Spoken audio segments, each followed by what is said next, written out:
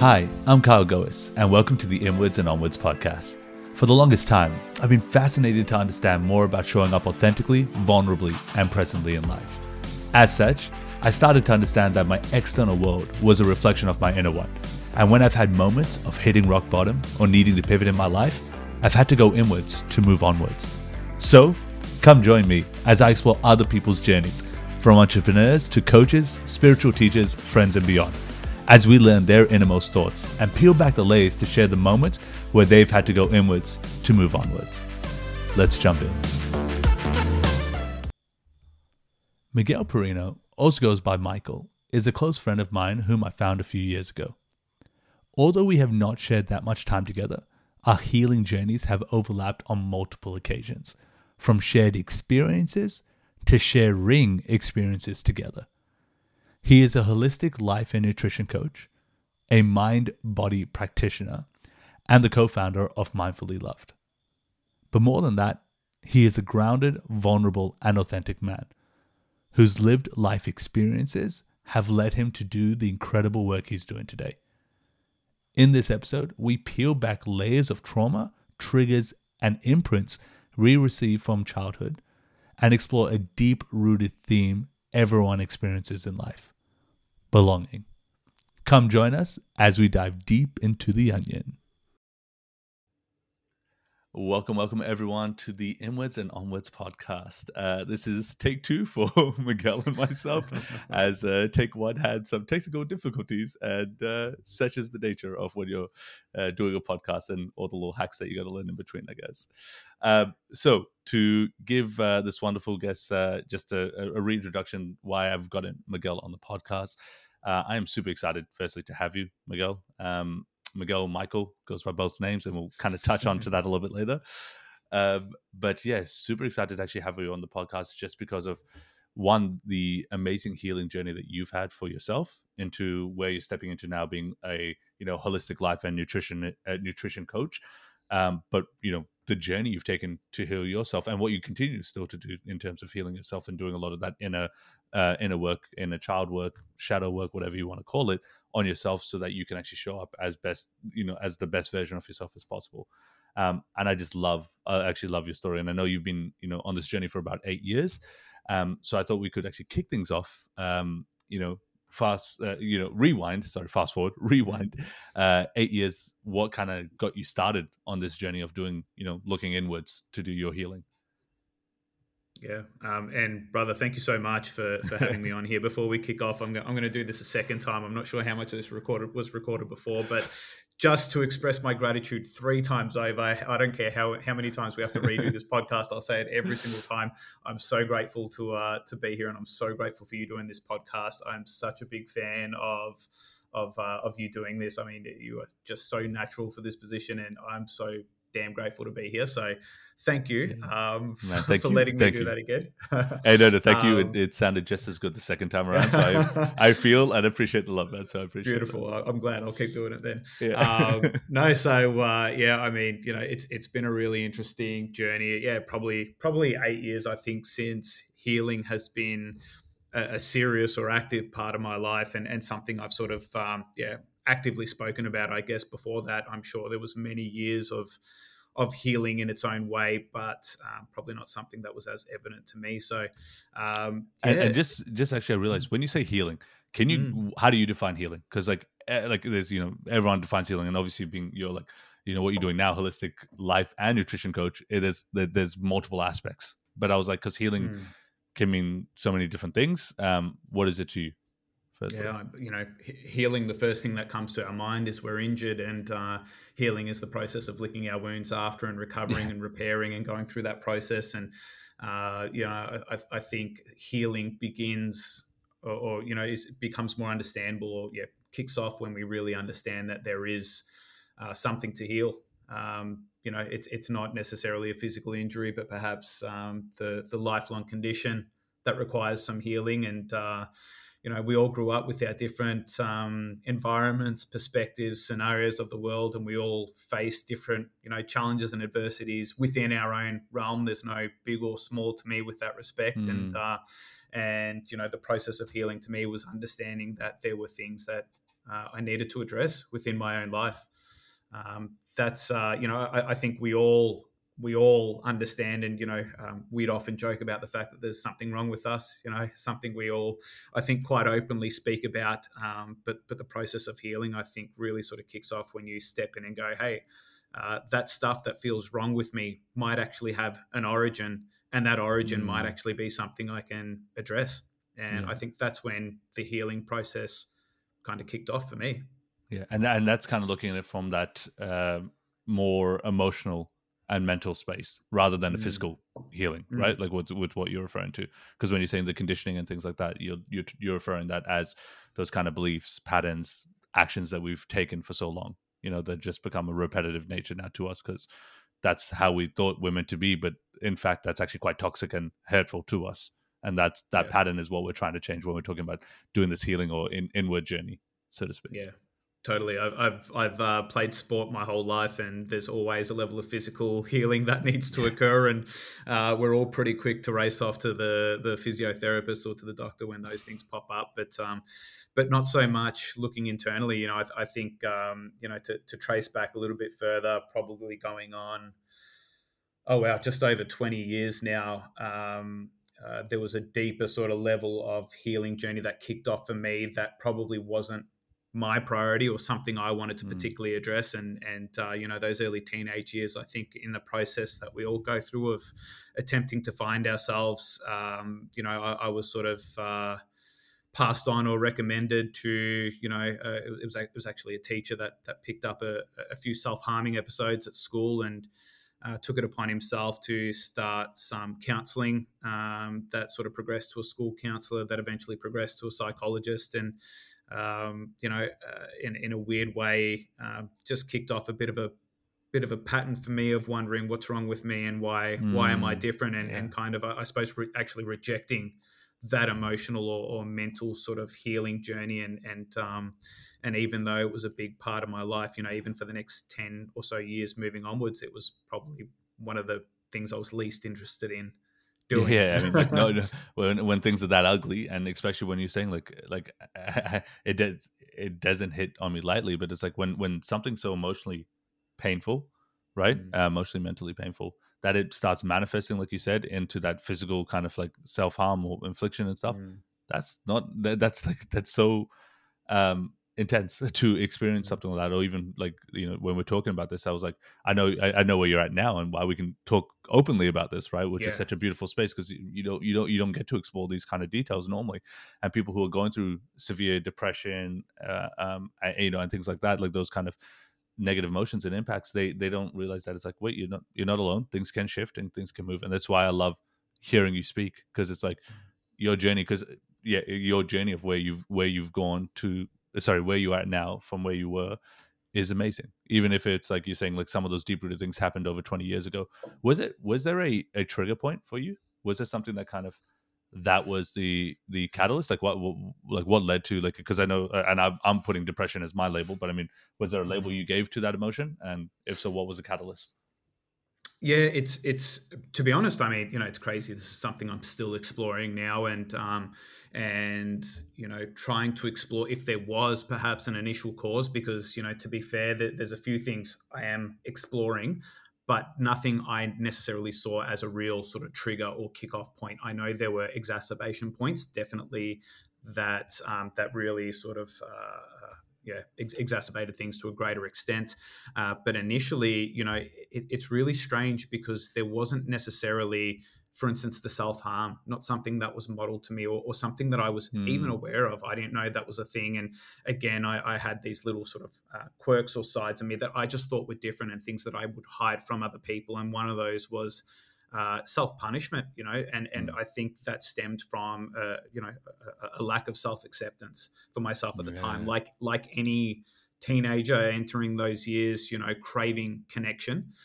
That's what I was looking for, and I'm not sure if perhaps just my environment was, not as broadly interested in areas of life. Areas of meaning was a big one for me.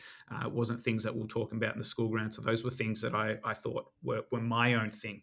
and Yeah. therefore it's something I started to reject because it wasn't helping me form connections within the school ground. So eventually, there were certain things, thoughts, feelings that would pop up that I'd sort of say that's not fitting in with the space that I want to be in, and therefore, I need to change that, and I need to punish it out of me, so to speak, if that Yeah, makes yeah. sense. And Yeah. was this like a that piece of, like you were saying, like that belonging or wanting to fit in? Is that Mm. like we've talked about this previously and stuff, like together and all that stuff around like that people pleasing kind of aspect, right? Like, was this tied into you feeling like there was this certain underlying need to people please, or was it more a cultural kind of thing that you felt that disconnect to? What was like, yeah, what Yeah. was the need to belong? I guess, and I Great. guess I say that knowing that belonging is a very underlying core nature that everyone wants to belong. But I mean, like, what was it for you? Yeah, it's a great question. It's funny that you mentioned cultural as well. Tracking back to that earlier conversation about Michael or Miguel, right? Yeah, Um, uh, from those early years, it's really strange. From those earlier years, particularly even just preceding that, so this may have played some sort of role in it as well.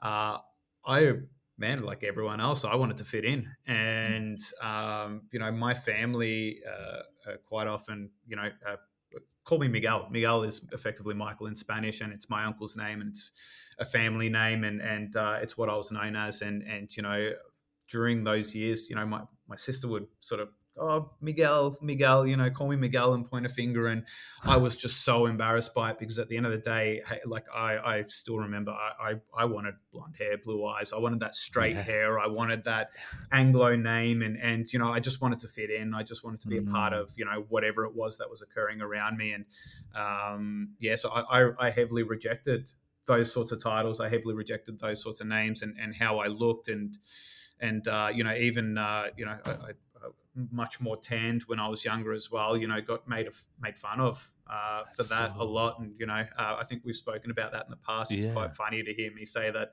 It's people just used it's to, so yeah. interesting for those, like, obviously who can't see Miguel. Miguel is a gorgeous Spanish man, and why I say this is because, like, even just touching on the cultural side of things, I find that so fascinating because Mm, I always thought that, like, being Asian, and now, like, I'm Pakistani heritage and stuff like that, mm, but being Asian in general, Pakistani, Indian, Chinese, whatever the case may be, there was always a bigger thing of, like, us wanting to be lighter skinned and fit in. Like, and I say it's so weird. Like, this is definitely a lot of programming, and that is mm, another whole conversation I love, and I know we can have around about programming and Western programming and things like that. But to pause that and come back to what I was saying, I thought this was just more for Asian kids that would yeah. actually experience this, like that need to belong and fit in with crowds. Like, I was really fortunate that my name happened to be Kyle Gois, very Mm, short, succinct name. I didn't have, when people would see my name on pieces of paper and all, they were like, "Oh yeah, Kyle." Like, it was, a very white name in that yeah. sense, right? Yeah. Easy to say, easy to explain. But it's like I only understood this, like, in my later years, that people who had different names, right? And this is more like, Indian names or something like that, right? If they were called Raj or Arjuna Mm, or something like that, that it was a lot more difficult for them, because for them it's like that name, like, became this identity that people would then associate a stigma to those names mm, before they even meet, speak, or see that person. And I've got a lot of friends who've had this similar experiences, but I'd never experienced it for myself completely. Mine was more mm, always like an in-person thing that I always felt like, oh, there's this weird kind of barrier of wanting, trying to belong. But it was more like, that's why I, like, yeah, even with what you're saying about, like, the sports and the activities you pick up to kind of fit into those crowds. mm, Yeah, I just, again, I find it just so fascinating because I was like, oh, for you, you are like I would consider you a very handsome guy, all this other stuff. Not hitting on you, obviously. He is happily it's married and all fine. that It's stuff, fine. right? I'm happy. It's fine. Yeah. But it was, yeah, it's like, from that perspective, I'm like, yeah, like, it's so interesting that you struggled with that, especially even with the name Miguel and Michael. Like, I'm always like, dude, Miguel sounds so fucking amazing. It's exotic. Mm, It's unique, mm. over Michael and all that. Not to say that anything's wrong with either or, but I mean, like, oh, it's just, yeah. So let's go back into what made you kind of lean towards, that belonging a little bit more, and even your name, switching it over to. the mix. Yeah, it's interesting because I think fast forward not even 7 8 years, I was looking to try and get my name changed by default to Miguel. Oh, no way. It Wow. became a point of difference, and this weird sort of late teenage year type thing where you're trying to form an identity, but you're trying to connect within particular areas, but you're trying to form a point of difference as well. I think that was a real Yeah. time of conflict for me, but yeah, even I was made to go to Spanish school when I was younger. Oh God, I resisted so much. I hated it at that point of difference. I didn't want, and then 17, 18, I'm like, Mum, I want to go back to Spanish school. So let's. Now I feel uh, different. It's a different. conflicted is a good word, I think. But Yeah, yeah, yeah. no, certainly, and we've spoken about this prior. I wanted to find ways, I guess, to compartmentalize areas of my life that I thought didn't quite gel or blend in with my environment. Wanting to fit in, and I consider myself adaptable in that sense and a bit of a chameleon because I could just about socialize with anyone in the school, even though socializing was something that was difficult for me. In order, to socialize, I'd step into that people pleasing mode. And at the end of the day, I wanted to give them something that I Hmm. wasn't necessarily giving myself, and that was a wholehearted acceptance. So, whatever it was they were interested in, I'd open my interest to that and express interest in that. And I was so broadly interested in life in general that I could sort of step into each of those spaces, but I wanted to keep them particularly separate so I Yeah, still fit in particular groups, if that makes sense. It was a yeah, it's a very long, odd journey with people pleasing. That yeah, was all about giving something to other people that I couldn't quite give myself in a level of acceptance. yeah, man. Even just what you're saying, like I feel like in our teenage years, those are such challenging periods of finding your identity and your belonging. Mm, And when you then add in cultural influence and different groups and your environmental factors, your own family upbringing, um, like it, all these different factors play into it so much. Because like it's so funny that you said that my upbringing within school was very similar in the sense of like I was like I'd play sports and all this stuff, but I'd also play mm, chess. I was very active, but I would in this, and I was like a bit of a teacher's pet possibly as well. yeah. But at the same time, I would like I was the head of the debating team and things like that. Like all these like it was a weird mix, and I had such so many silos. But I always found it funny that I would always that people pleasing nature for me was so like when I look back on this now, it was just so I can actually visualize and go like, oh wow, that's why I was like I never had like when I was really young in like high school and stuff. I struggled with getting a group of friends and all because I was like, oh no, but I'm like interested in this and I want to be seen like this, and it was like Mm, that visual appearance kind of thing. I say visual like it's in like how society would judge me kind of appearance. That used to play such a big impact, and I feel like that affects so many people as well because you're like you're stuck, and this is why I think we everyone has these like weird issues now because it's like they when you're younger you're not taught that it's okay completely to be unique. You kind of taught that it's like fit within the yeah. mold, fit within the system, and don't stand out too much. Like at least for me. So that's why I was like, and the like at that time for me it was definitely pulled into that direction of being more sporty, athletic, and all because that was what got attention from people. In that Mm. kind of environment. Yeah. It's really interesting, and we won't get into how I think the school system really plays into that dynamic of quietening down, finding your space, and not making too much noise within your space. I think that was something long inherited in me and passed through me in order to Mm, be quiet and find your space, find your role. And for me, it became easier to just find my roles within particular groups, yeah. and yeah, but it's interesting how your experience through that was never quite settling into a space to form strong enough bonds. So Yeah. you had a bit of experience in every area, and you had you develop a wide range of friends over different aspects, but Yeah, man. sport Yeah. and exercise for me was always a point of control. It's Yeah. something that I think from the physical side of things, it's something that I always had some level of control in, and even to this point now, it doesn't matter what's crumbling around me and what's going on, and earthquakes and the world falling apart, but as long as I could get to the gym, it's a point of control for me, and it helped sort of create stability. And that's something I think That's it. through my teenage years that was always a constant. And it's yeah, So it's so nice to have a you little space like that. Mm. so you use like so like and I was what I was going to lead into was like was the things that helped change or helped you starting to shift into this, because obviously like that's intense trauma that you've gone through in younger years, especially then you got, like I said, as you were trying to figure out and find your identity and things and where you kind of fit into the grander scheme of like the world. um what were you doing that actually helped anchor you and keep your head afloat? Was there things that you were doing then, or has this been a journey up until now that you're now starting to uncover a lot more? um what's been that experience? Yeah, it's strange. Up until I think my early 20s, I really struggled to find a place, and a lot of that ended up just resulting in me coasting along. Yeah. I don't think I ever really applied myself to anything. I don't think I'm intelligence was always a really big thing for me, and always something that sort of stemmed through my family. I thought I needed to be more intelligent than what I was, and perhaps Mm, for that reason may not have applied myself really where it mattered. And there's still elements of that sort of perfectionism that pop up today. If you're not perfect the first time, why even step into it? yeah, yeah, I think I lost a yeah. lot of motivation through that. But strangely enough, I attribute a lot of that. I won't say really keeping myself afloat until it was basketball that sort of maintained that through my teenage years. But afterwards, I think after the age of 18, when that stopped, I really sort of struggled through my first couple of years at uni, failed, got myself kicked out at even, and it was just through lack of effort, lack of trying, and hit a real low point then again, which sort of bookmarked the end of that sort of chapter of I suppose calling myself a victim. Mm, Before I think for the first time I actually put myself out there to some little extent, applied for this course in alternative therapies, in myotherapy. Always wanted to be a physio, but this was something that appealed to me in a different way because it added a different element that was outside of just the physical, and that was something that was always something a point of interest to me.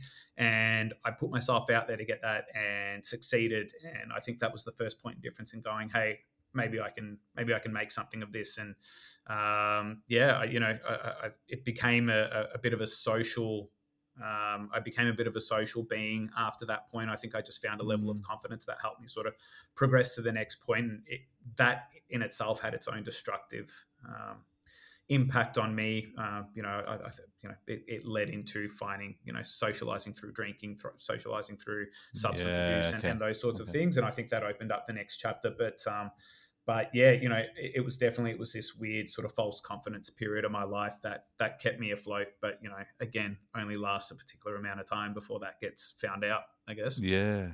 Yeah. Mm. Even just as you're talking about that, I was like, yeah, man, it's so funny that it's just a natural way of when we socialize and all that. It's like the link I find of drinking. I used to always find it so hard when people would drink, and then they would be a different version of themselves, and that was like they were like, oh yeah, no, that's not the real me, or maybe they would drink and get like really drunk and all that stuff, and then they would actually. I felt like that's when people started like all those layers, all the kind of mental blocks and barriers would really kind of unravel. And it was something that, Mm. why I say unravel, it was something that for me, I would always try to be like, I wanted to be like, whether I'm drunk or I'm normal, I'm the same energy. And people see and Mm. experience it the same energy, because I was like, I don't want to feel like I have to hide who I am or what I am. And then when I drink, that's when it comes out, like the real me or that kind of level. And it's, yeah, very, very interesting that you're saying that your experience of socializing and all that stuff was coming out with the heavy drinking and all that. And that could, I'm just curious, was that, do you feel like it was actually tied with the real you at all? With like, that's what kind of came out when you were drinking and stuff? Or was it more, was it something different? Yeah, I still find it really fascinating, everyone's individual impact from substances like drinking, like alcohol and drugs and things like that, because everyone has quite a different response to it. My particular response, I think, it did take an edge off. It did take a little layer off, and it was numbing in a lot of ways. But it Mm, took that little edge off where there was just that little bit more confidence in a social setting, not to overthink things in the back of my head and let a few things go. And it also created a bit of an identity. The social circle I started hanging out with, which I sort of considered, I guess, a little bit cooler and something, I wanted to tie myself to, because that was an identity to form. Would often go out and drink, and if I was always there, doing that, then people sort of had a need for me or a reliance on me. So I think being out there, being in that setting, being needed, and then being able to disengage or switch off in those moments and just sort of be a little bit, I think was a point of difference. And the evolution of that into something a little bit further, a little bit harder in substances, I think was also strangely enough an ability to, when people sort of get towards the end of a night and they've had a big night, they might start to open up a little bit more. Vulnerabilities might Mm, start to come out, and yeah. hey, little sensitive Michael all of a sudden had a bit more of a space and a platform to confidently talk to someone about their feelings. And if Yeah. I had to wait till 3 a.m. and drink a lot of drinks to get to that point, then that's what I was willing to do, because I thought that was some form of real deeper down connection, strangely Yeah. enough. Wow. Wow. So Mm, seeking connection through, like, yeah, getting to mm, the easiest way you found was getting to that vulnerable point was like 3 a.m. when yeah. people are like heavy. Yeah. I Wow. still know a lot of, particularly a lot of men, who drink, to numb, but once you get them to that point, once they're at that point, closer to midnight, or they've knocked a few down, it's amazing what comes out, and how much of it, is the truth at that point. How much of it is just, the alcohol talking, whatever it is. Yeah. But Yeah. there's a level of vulnerability that they sort of forget about at that point. Mate, this leads into that question, I guess. Like, as men, why do you think that for us to become vulnerable, we have to, hit the end of the bottle, or, drugs, whatever the case may be? Why do you think that, it takes so many things, or so many substances, so to speak, before we can become vulnerable? Yeah, and I guess this can be really individual, based on everyone's experience growing up. I wouldn't say I had a typical sort of shut off father. He was one to show emotion when the time was sort of right, but perhaps. Perhaps there was still this general broad message for me anyway, and I know for a lot of men that I speak to, this broad message that being vulnerable, showing emotion, crying, wasn't a manly thing to do. It was weak. We Yeah. all know that expression, "man up." Boys don't cry, and all that sort of stuff. And that definitely stuck with me, resonated with me. And hey, if we want to talk about that big sort of fracture within me that stemmed, in those earlier years, a lot of that was the fact that I was sensitive. I cried about things. I read poetry, and those things just didn't fit the traditional masculine image that I'd been, I grew up sort Yeah. of idolizing, or had been taught about, or was what I saw in the movies, or were examples led through my family. That wasn't the model. So, it's again. It's really ironic that it comes out when we're drinking, because what happens at that point, we switch off that little bit of an edge, we switch off that inner voice that says this isn't something you should express. But generally, when you've had a big night of drinking, those things, a bit of truth comes out, and a bit of honest expression comes out. And it just, all that did for me was reaffirm the fact that, hey, believe it or not, men do have just as much emotion Yeah.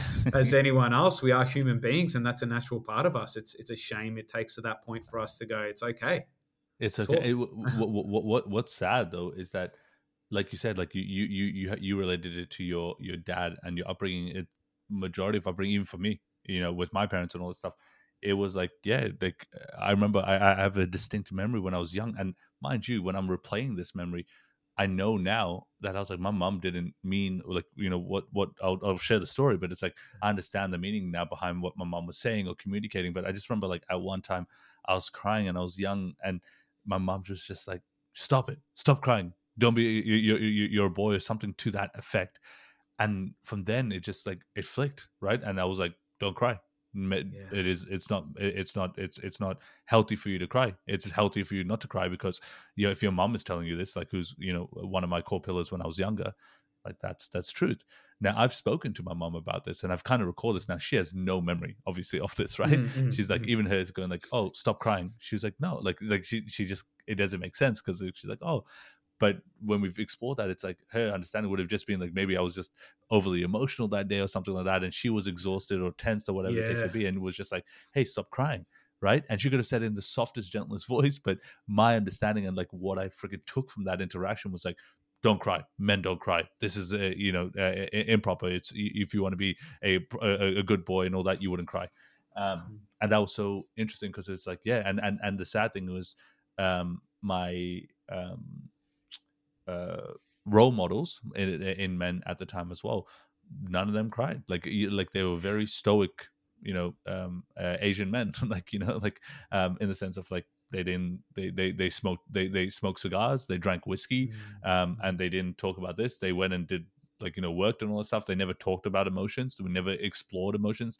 They never told you it was safe to cry, to be vulnerable, to be open. And I think this is such a beautiful, like I love like where this conversation is heading, because this is such an important thing that it's like in a society, in today's society with men. I think we're starting to open up this gateway of Mm. vulnerability and authenticity, and understand what it means to be like healthy masculine, and instead of like a toxic or unhealthy masculinity. um and it's, yeah, where we're kind of stepping in is exciting, and I think there's a lot that's Yeah. going to be created from this space. But yeah, that connection that you kind of made, I was like, yeah, resonated so much more with me as well, because I was like, yeah, it's just sad that we never have those role models, you know. Yeah. I love that this has come up, because this is one of my I believe one of the most fascinating topics, particularly when starting your healing journey. I believe there is a real significance in revisiting your childhood and revisiting the parenting and the role modeling and the modeling that was going on around us. And as you said, and this has been one of the key pillars for me when exploring this, and something I've done for a long time, is never searching or exploring these moments or those scenarios that you recall from a place of blame. Mm, It's this yeah. whole acceptance phase of understanding, and the key sort of distinction with acceptance is understanding that acceptance isn't agreeing, but accepting that something happened. And at the end of the day, when I revisit any of my childhood, or any of the parenting that occurred at that time, is understanding that my parents, just like all of our parents, did the best they could with the knowledge that they had. 100%. And at the end of the day, especially when it comes to big emotions. I mean, like you said, I'm sure you and your brother created enough havoc in the household that there Yeah. were times where your mum was exhausted, and at that point she's just going, "Shut up and let Shut, me yeah. be," you know. But Like, also, and this is one of the most fascinating things, and it's that whole generational trauma story of saying, what was her conditioning at that point to step in the default mode of wanting to downplay that big emotion. I'm almost certain, and without knowing your mum, and without even knowing how my mother grew up or how my father grew up, I know for a fact that when they were younger, this was the conditioning that was passed forward onto them. And this yeah. was again, a protective mechanism, one, by the parents, in wanting to protect their children from what they thought was something that could be a danger to them, whether it was emotional, showing emotion. As a boy in a schoolyard, they didn't want you to get bullied, they didn't want you to go through those experiences.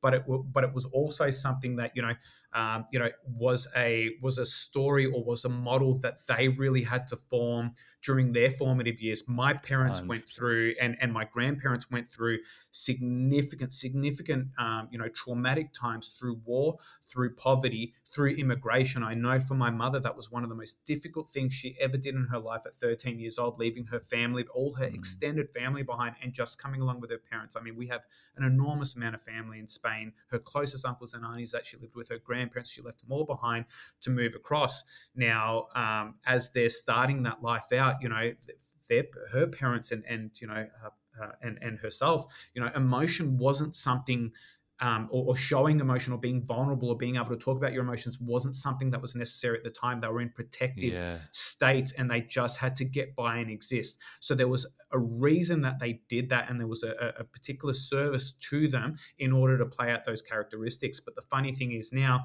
we're in a different life, and either we continue to carry that baggage with us and continue to default mode that sort of same parenting pathways, or we choose to say, we're in a different life. We don't have the same.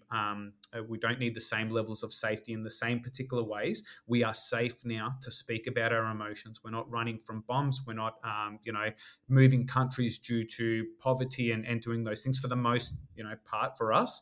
And now we have that opportunity to actually say those emotions are still there, and we're able to step forward and heal them. Yeah. Oh man, you like thank beautifully Mm, said, and you touched on such a interesting piece, is generational trauma, generational conditioning, right? Um, mm, to elaborate, can you actually elaborate a little bit more, firstly, on what Yeah. you understand your definition of generational trauma, generational conditioning? Yeah, definitely. And there's there is a study on these sorts of things, as in a particular mode of study. It's called epigenetics, and it's a study of how our environment and actual behaviors impact our genes, and it Mm, impacts our body's ability to read our genes. So the good thing is it's the type of DNA that's altered that we can actually reverse, but it certainly has an effect, and is certainly something that's passed on to our children. Now, like I said, generationally, there was particular traumas and lifestyles that were lived through, and certain needs to, as we do for ourselves, as we form these stories in our young years, certain needs to protect ourselves, and a lot of this trauma we respond to in ways to make sure we don't replicate. So we create stories and patterns in our mind in order to protect ourselves. These become the key models of conditioning that might be passed on to our parents, our grandparents, and the default sort of parenting modes. And as they get older and don't challenge those beliefs or stories that perhaps were necessary and existed in the previous generation, that becomes their default mode of parenting, and that gets passed forward and forward. So 100 years ago they said, man up, don't cry. And in my parents' generation, they were told more or less the same thing. Eventually it starts getting downplayed a little bit, but just becomes it's okay, calm down, it's okay, calm down. I know that's something that we're mm, exposed to a lot. Eventually it comes down to don't cry, come here, don't cry. And that sort of generational pattern continues to get passed forward yeah. as baggage that we choose to sort of take on or not. Mm, And yeah, so there's some real sort of evidence that some of that generational trauma can be passed forward up to 7 generations, wow. and a lot of those Wow, stories and wow. patterns get repeated, and literally ingrained and formed within our DNA. So it becomes Yeah. our story. Yeah, and I think it's so, like, us starting to create more awareness around when we do certain actions. Sometimes we might not realize why we're responding or feeling a certain emotion, and a one that I know, at least I resonate with, is anger. Mm, I do feel like there's been times I was like, where's a lot of this rage come from? And I've gone and done, like, looked into my childhood and trying to understand, like, is there certain events or things that occurred and all that stuff. And sometimes I've noticed, like, this pattern of anger and depression has mm, run within a lot of the males within my family. mm, It's happened with my brother, it's happened with my dad, it's happened with his dad, it's happened with his dad's dad. Like, it's actually just, it climbs up. So it's so interesting because it's like I do believe, like, on that cellular level, like we were saying, it does get passed on the gene level, but it's also these, like that's that kind of, like, cellular level. But even on a like patterns, conditioning kind of level, those patterns, we don't even realize, it just gets picked up. And it's yeah, like, oh, you respond this way, and it's like, my dad, I respond this way because of my dad responded this way because his dad responded this way because of his dad, and it keeps going, right? And it's like, those little parts, I was like, oh wow, it's just, the more you start becoming aware of it, then we can start changing that story, right? And you kind of touched on this before when you were speaking about your mom, and that relationship that you were talking about with your mm, mom, and you were kind of saying, like, she has like, her feeling of the way she responded to you was because of her own upbringing, like, coming from, being an immigrant, coming from war torn, like, that mm, kind of space, right? Escaping. And what she showed was, like, a lack of emotion because of that. But yeah, I think when I'm looking at it, it's almost like that, when you start realizing that that's her patterning, what did that change for you? Or how did you start interpreting that to now go, like, mm, okay, I get that now this is going to be yeah. my story that I want to change or rewrite. Yeah, it's funny, we talk about other people being mirrors, and particularly, I mean, it becomes it can be a lot easier to see that within family as well, and start to explore the fact that they've had their own environments, their own individual unique environments, perceptions, and traumas and situations that they've had to evolve through, and their brains, in the same way ours do, have created protective and safety mechanisms in order for them to cope, and that becomes their default mode. And once you start seeing the world from that perspective, you see everyone from the same boat that you're in, which is Mm, uh, you know uh, trauma. I know trauma is a really big word, but we are let's say, just conditioned beings who have had our own experiences, and we're all just trying to protect ourselves at the end of the day. And I think I can certainly see, I really believe I had a wonderful upbringing, and most of what's occurred are really can be considered really minor things. I don't want to ever downplay what we consider minor, but in the grand context of things, fairly minor things. But I understand those things that my body took in. Emotion is the primary language of our childhood. That's how we interpret the world and understand the world. And just little things that might make us feel embarrassed or downplayed or whatever it is can have these really significant lifelong effects on us. And starting to see the world from that space, one of the really key examples I like to use is around big emotions. So, we all have this instinct within us, particularly I know for parents, a lot of sleepless nights in a row and everything like that, and the child's crying, 1, 2, 3-year-old child is throwing a tantrum or getting angry. Our instinct is to what is to calm them down, right? Correct. Is to sort of say it's okay, it'll be okay. Again, these where all we're doing is interpreting a big emotion the same way that we were offered safety over that big emotion as well. It's to downplay it, it's to bring it down, because big emotion scares us.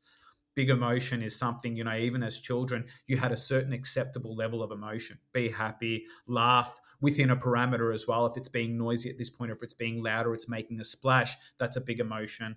Let's pull it down. Let's play it down that little bit. And there's a reason why when you see someone hysterical next to you, or you see a child next to you, there's a reason why it triggers this response within us to sort of be like, let's bring it down. How can we calm them down? How can we quickly give them the solution to help them feel better? Yeah. Whatever As it is. opposed to As opposed to holding space, as opposed to being there and saying, this person is feeling an emotion, rather than telling them ways to not feel it, rather than telling them ways to move past it. Why isn't the best way to just let them feel it? Because when we get the chance to really feel our emotions, it puts us back in a level of self-control. It puts us back in a level of understanding what this emotion was, and we can actually play it all the way through. And by the end of it, we might see that emotion came from this space, that emotion came from this cause, rather than trying to quickly problem solve and move past it. When you're talking about this from the perspective of adults, I get this, right? Like it makes sense, because you're like, I want to talk a bit more on that holding space piece, because there's a lot more into that when you dig it a little bit deeper. Yeah. But in relation, you mentioned like as kids and all that stuff, like how could, like, say, our parents hold space? Like they, like what do you see that space, or how do you see that space being held? Like if you were to do, say, you were your mom, and you know everything you know now, and you have a kid that is the new Miguel / Michael, how would you hold space? And I'm just curious on that. And again, there's no right or wrong in this. They did the right thing with the knowledge they had in front of them, and absolutely, if we were throwing a tantrum at the end of the day, they wanted to protect us, and they wanted to step in and make sure we were taken care of, and they did that in the best way they knew how. In hindsight, and looking at the research, the best way to sort of play this out again is the same thing: is to hold space for them. It's to actually let them know, I'm here. When you're ready, I'm here. If you need a hug, if you need love, if you need space, whatever it is, if your child is throwing a tantrum, sit next to them. Just let them know you are here. Let them play it out in any way. Don't try and calm them down. Don't try and hold them back. Don't try and at the end of the day, they're experiencing a big emotion. Let them play it out. A lot of that anger stems from the inability to play out our emotions. Anger builds as a result of harbored emotions. Anger builds because those emotions were downplayed. Let's calm it down. Let's pull it back. Let's get to that space. And at the end of the day, we start going, like, I'm feeling something. Being able to just sit there and not problem solve. Being able to sit there and children can feel that energy. I recall with my niece, one of my nieces, when she was, I think she was probably entering that terrible twos. I hate that expression, terrible twos sort of phase. But she was having a tantrum at the house, and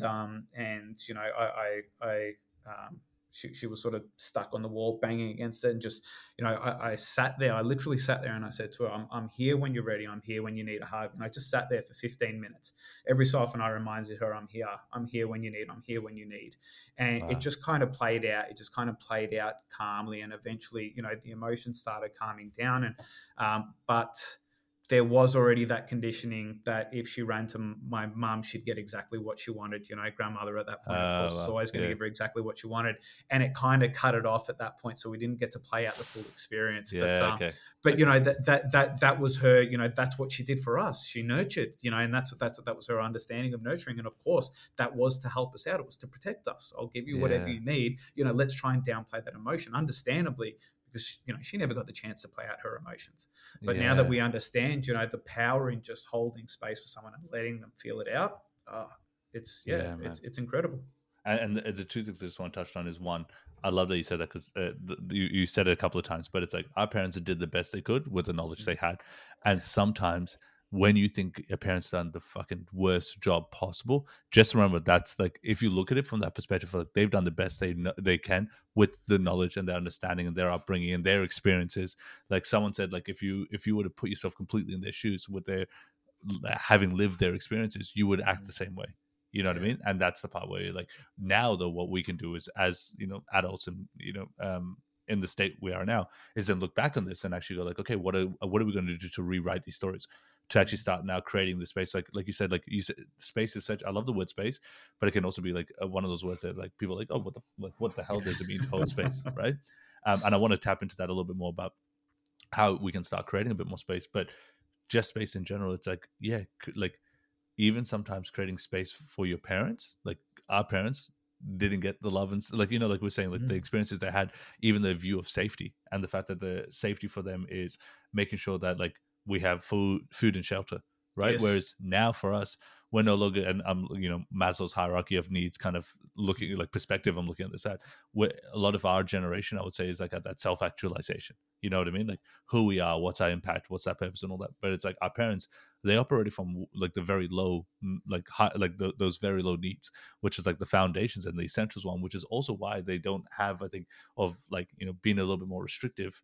Not all, but like for me and you and our lived experiences, our parents were a little bit more restrictive in that emotion setting. So yeah, that's yeah, that so that was one kind of aspect. The other part I kind of wanted to talk a little bit more on was when we talk about space. I love how you said you held space for your niece and you wanted to see it play out. How can we, as a society, start holding more space for each other? And what does it mean for you when it to be held? Yeah, because there's a tricky one with this.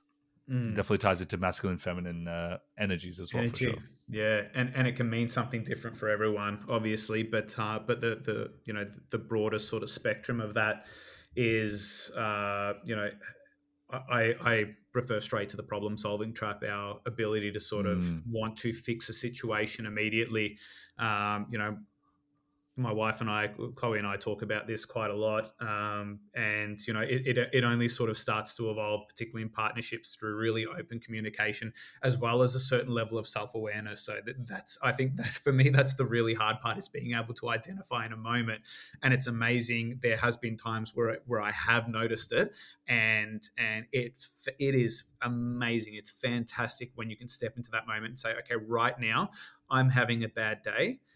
I need someone just to empathize with me, you know, mm, and even my wife is a psychologist, hypnotherapist. There's no one that holds space better than her. But that's, there are times where she will, it's her husband. She will step in at times and go, okay, well, what can we do to sort of step forward and move forward? And at the end of the yeah, day, I've just wanted the chance to feel my emotions. So I just want to yeah, sit there and I just want to complain about it a little bit. And I know sometimes I've actually almost gotten angry because I haven't been able to express that myself or understand that yeah, myself. And I'm sort of resisting her giving me the easiest fix that's in front of me. And definitely, I think this certainly plays out with the masculine, is something that I generally offer back, and a lot of men offer back to their wives, is like, I've got the answer for you. Why aren't you listening? Like, let me yeah. fix this for you. I know I what know to how say. to I fix know this. what to Yeah, yeah, do. Yeah, but yeah. realistically, in a lot of, and it's not always. Some situations call for, an immediate sort of problem solve. being able to be open and honest in communication, to be able to understand, and obviously that's self-awareness in understanding yourself, what it is that you're asking for in that moment. But we'll often say to each other, okay, what do you need from me at the moment, in a really kind and open space sort of way. And if I can give myself that moment to tap in and say, what is it that I need an answer right now, or do I just need someone to sort of just hold some space for me, let me feel emotion, and not feel like I need to rush through to an answer, or to actually just feel it. A lot of us come home from that heavy day of work, and it's like, oh, and this happened, and now I'm stressed, and I'm supposed to have done this project by this time. And you're aware, you go to work every day, you're aware of what needs to happen in order for you to get back, and do what you need to do, and you're aware that you just need to do some of it. But in that moment, do you need someone to tell you that, or do you need someone to say, that sucks? Validation, I think, has been really one of the most wonderful techniques I've discovered in active listening, and being with someone who just needs to feel something. I had a career for 11 years in medical claims management, dealing with people who had very severe transport accident injuries, severe brain and spinal injuries. And a lot of us come into it with this mentality and this script of how we can help someone work through a problem. And once I discovered for myself, not something that was discovered, that the company obviously advised us to do, but once I discovered for myself that a lot of my clients just needed to be heard, just needed to be validated, and not have a solution given in front of them, the relationships just change significantly. Some of Yeah. us just need to be heard. Yeah, yeah, I love that word validation, because I was like, Mm, even if you think about arguments, you have like arguments I've had with my wife and stuff. We like, and this is like, it's definitely a little sidetrack here, but it's like we put in a lot of effort into our relationship, and one thing that we do is have like these bricks conversations, and the way we kind of look at this is the bricks conversation is purely a when you have when tension in a relationship builds up, it's like putting an invisible brick in the bedroom, and it's like the more you don't talk about this and you just let it fester and all that, you just add layers and layers and layers of this brick. Before you know it, you've got this huge invisible wall that you're wondering why we're always fighting this often, or why is there less intimacy in the bedroom, why is there a disconnection, why do I not feel like I can communicate, or do I feel heard or validated or mm, understood. Um, and why I say this is then, like, part of this is that, and we do this as like a weekly ritual. When we talk about this, we actually had to set boundaries in place for this, because a big part of doing this bricks conversation is creating the right space for it. mm, And when I say space, this is where I was like, space actually for me, and this actually really helped me with understanding space a lot and holding space for others. But it's like, space meant not judging that person, right, or putting any expectations on them speaking or sharing or anything like that. Space meant for me that that person had that I had to actually manage my own energy and know that before I even come to that space, where am I at? Am I feeling like I kind of say, like, am I feeling well rested? Am I feeling well fed? Am I feeling relaxed and calm? Or have I come off a busy day at work and my temper is very short? Like, I know I'm like on the edge, ready to snap or something. Am I coming where I've just had an argument with someone else that I'm just feeling enraged, or am I coming feeling depressed or frustrated with something else? So that piece of actually understanding your own energy before you come to that space is so mm, important, that people, like, they skip that. They're like, oh, I'll hold space for this person, and they go to the, like, the immediate validation and things like that. But they, when they're not aware of their own energy, I feel like that's where you, like, that space can implode on itself very quickly, without being aware of that. So it's like, that one thing was actually set. So we're sort of saying, like, set the right boundaries and stuff in place for that, creating being aware of your own energy in that sort of space. Then what we do is, when the one person shares, the other person has to actively listen. And when we mm, say actively listen, for me, my definition and understanding of that is like, you listen without interruption, and then you repeat back how that other person is feeling, right? But you're communicating obviously from this point of feeling, not like a frustration. But it's like, okay, cool. So what you're feeling is this, this, this, and this. Is that correct? Awesome. Once you repeat back, that helps with the validation piece. And then that last piece on top of it is, then, what do you need from me? What can I do to help you? And what now, like I said, that is a tangent going into the bricks thing, but there were so many things, because that helped me really create the foundation for, like, holding space. Because now, when it comes to holding space, there are times, like you said, like say, if I'm holding space for someone, right, whether it's a man or a woman or my family or a friend or whatever the case may be, it's actually just like creating that space and just leaving it as a container, not trying to fix. And you were so right, it's a default in our makeup that, especially like, I know for me it's definitely, I blame Disney movies, because Disney movies always taught me damsel in distress, you heal that. I blame my dad for also playing into the damsel in distress, and always like he's the first to jump out and try to fix something if someone is needing a hand. He's like, they're like that.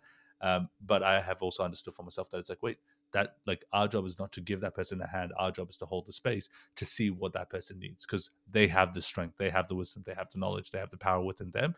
Our job is to help nurture that and give them the space to allow for that to build, to manifest.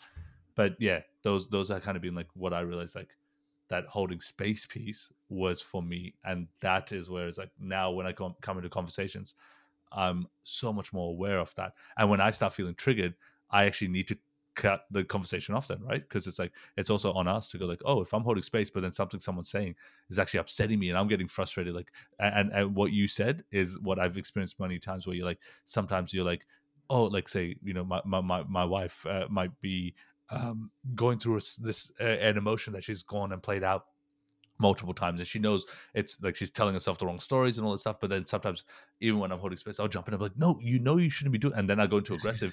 But the funny thing, every freaking time I jump into that default mode of like fixing it, right? Like that inherent mode of fixing it, it never works. It never plays out the way I wanted to. I'm never like, oh, that was a freaking That great worked well. conversation. Check.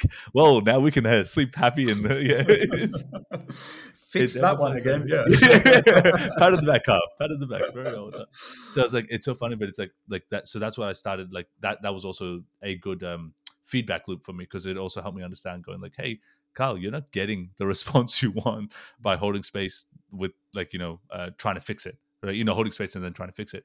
Whenever I just hold space and I literally surrender to what's happening, and I, like I said, really just listen and feedback to them, and like you said, validate. I love that word, validate the feelings.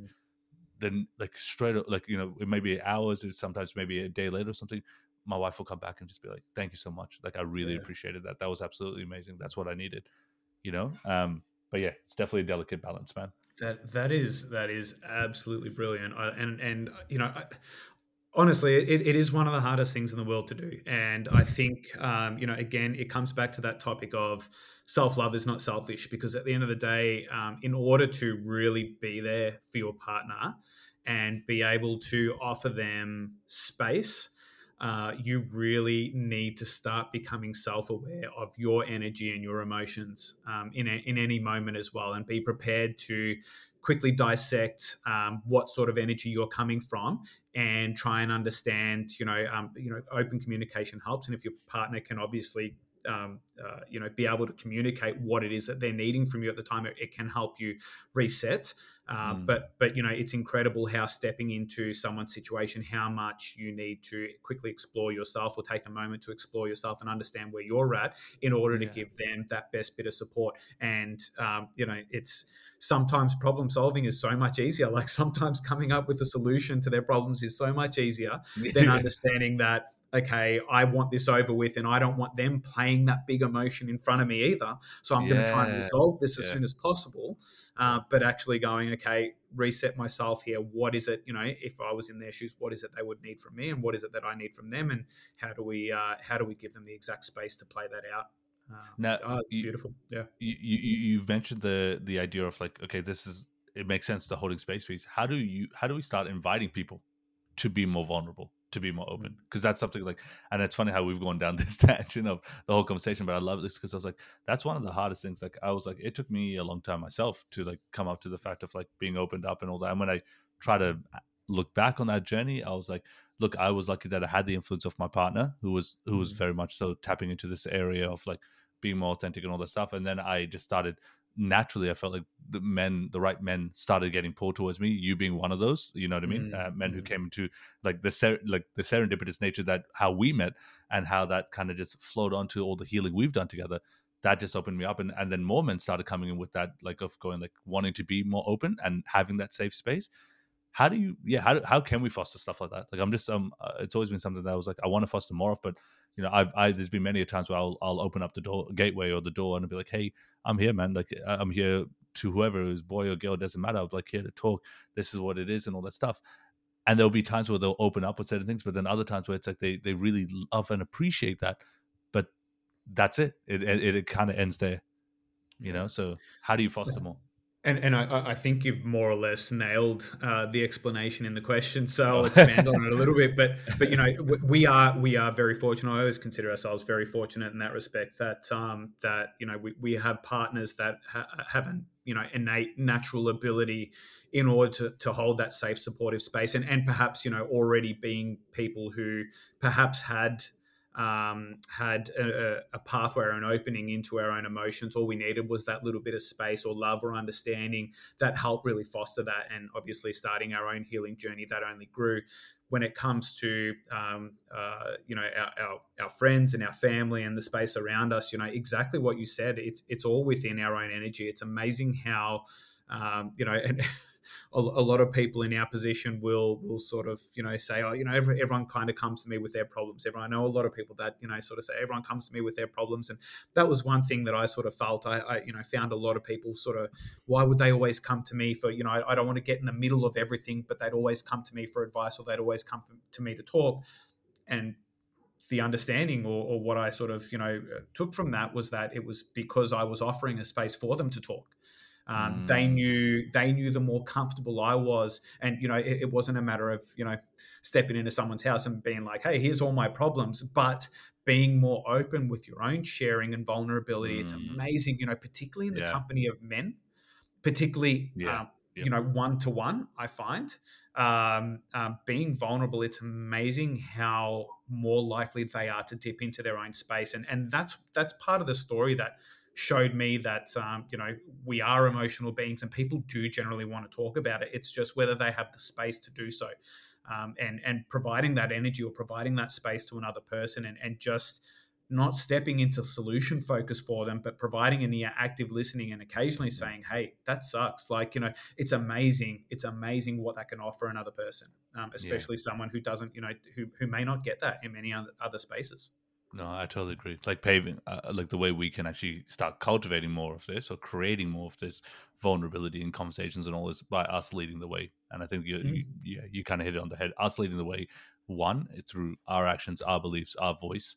But then two, I think is the flip side of like we also you need to start becoming more and more masters of holding space because, like you said, I think the more you hold that space, then like as you keep leading and all that, people will naturally, I think, gravitate towards going and filling the space in a good way, but like in like letting their stuff spill out so they can feel held and feel supported. So I think No, that's no one powerful. wants no one wants to feel judged at the end of the day, and if you can offer a space where people feel they can open up without judgment, without criticism, without answers, without but just a space where they can sort of feel safe and supported, because I think innately that's our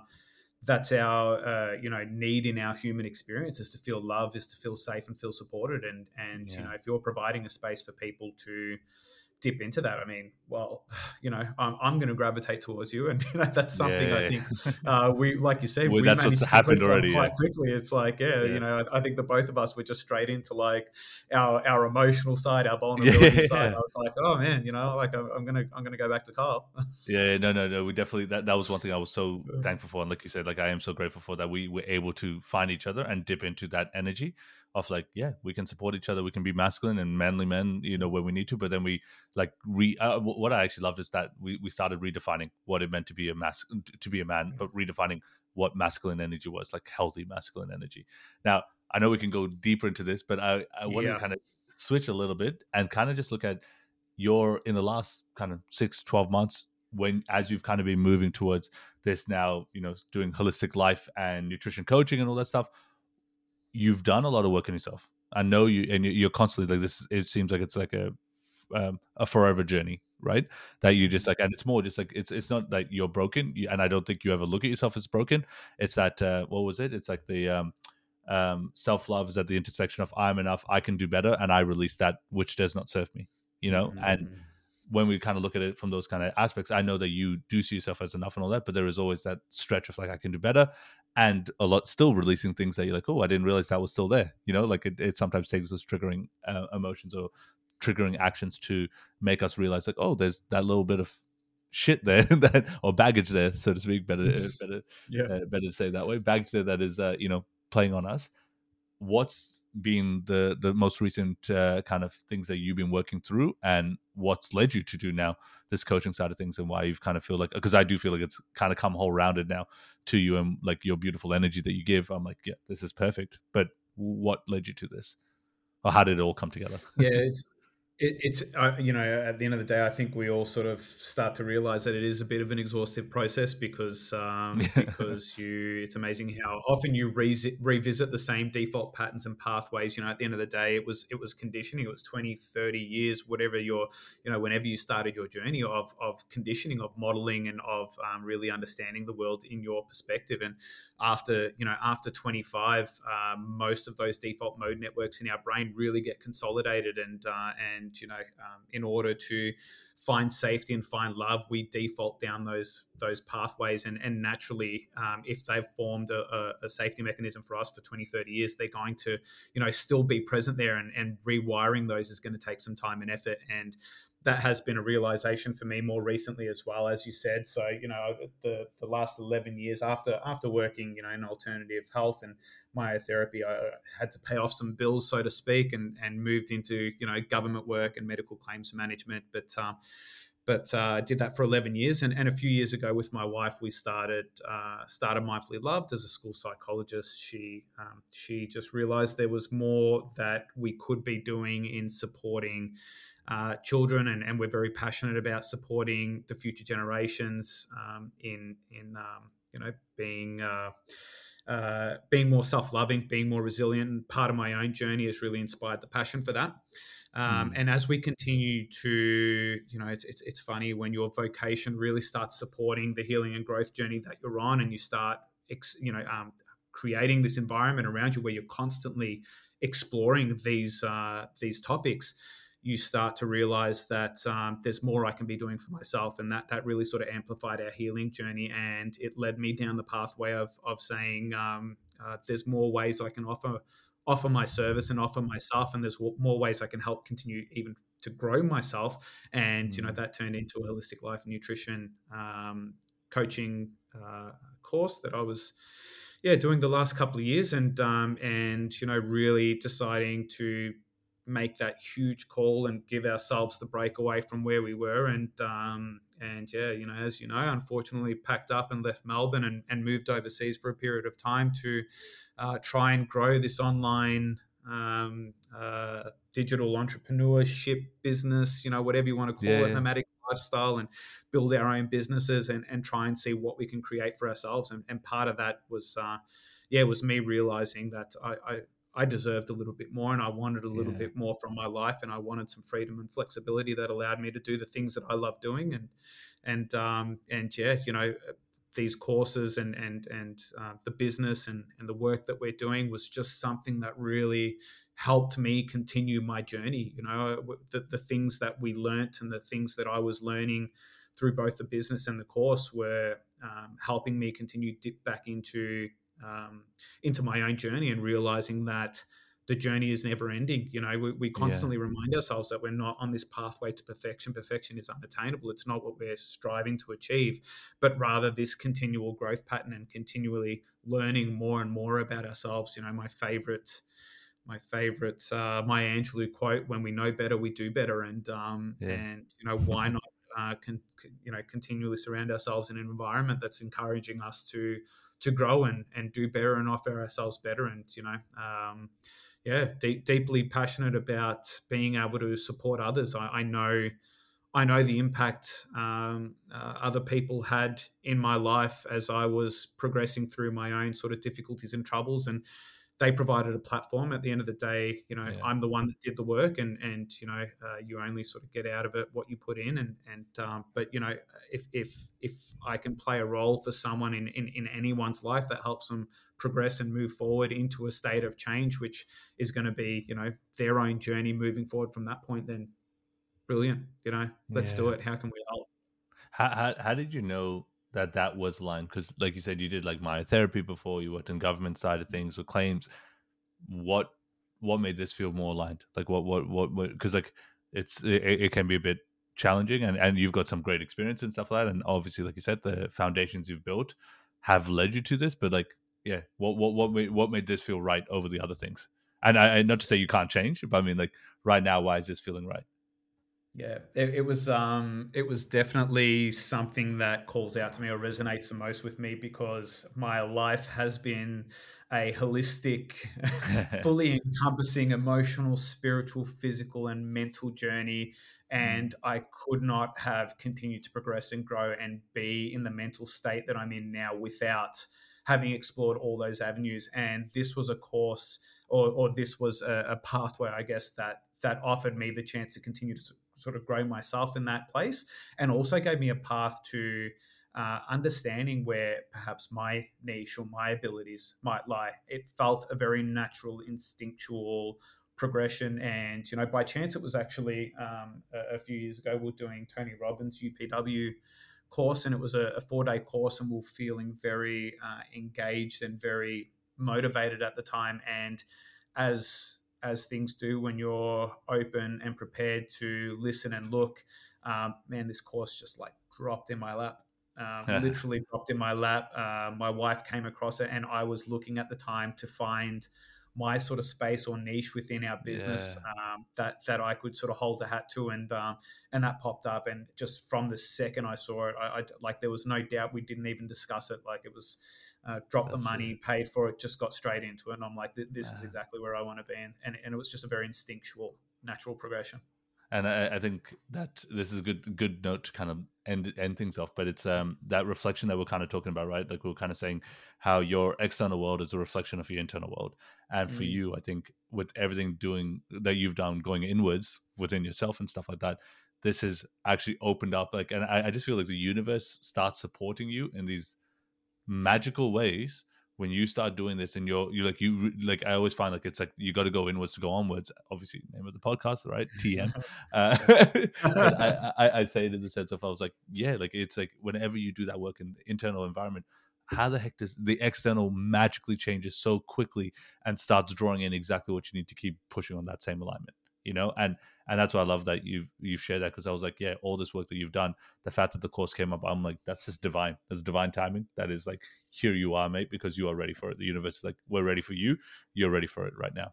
So yeah. yeah, that's and beautiful, man. and trust is a huge factor in that, and Yeah, trusting also that when you are open to receiving whatever it is, the next mission, the journey, the challenge, whatever it is, removing the expectation of what is good and what is bad, and just understanding that whatever yeah, the challenge is that's surfacing in front of you is your natural progression to the next step. And if you can go the path of least resistance, feel your way into it, accept, and just learn to let go when you need to let go. That whole impermanent story. I mean, you're going to be on the pathway that you need to be on, and self reflection, inwards and onwards, man. Like, that's the path. I love that. And on that lovely note, Miguel, thank you again, mate. It's absolute honor and pleasure having you. And yeah, till next time, man. We'll leave it there. And let there be a next time. I absolutely Yeah. love chatting with you, and I look forward to the next time we get to catch up. I really appreciate you, brother. Yeah, appreciate you, man.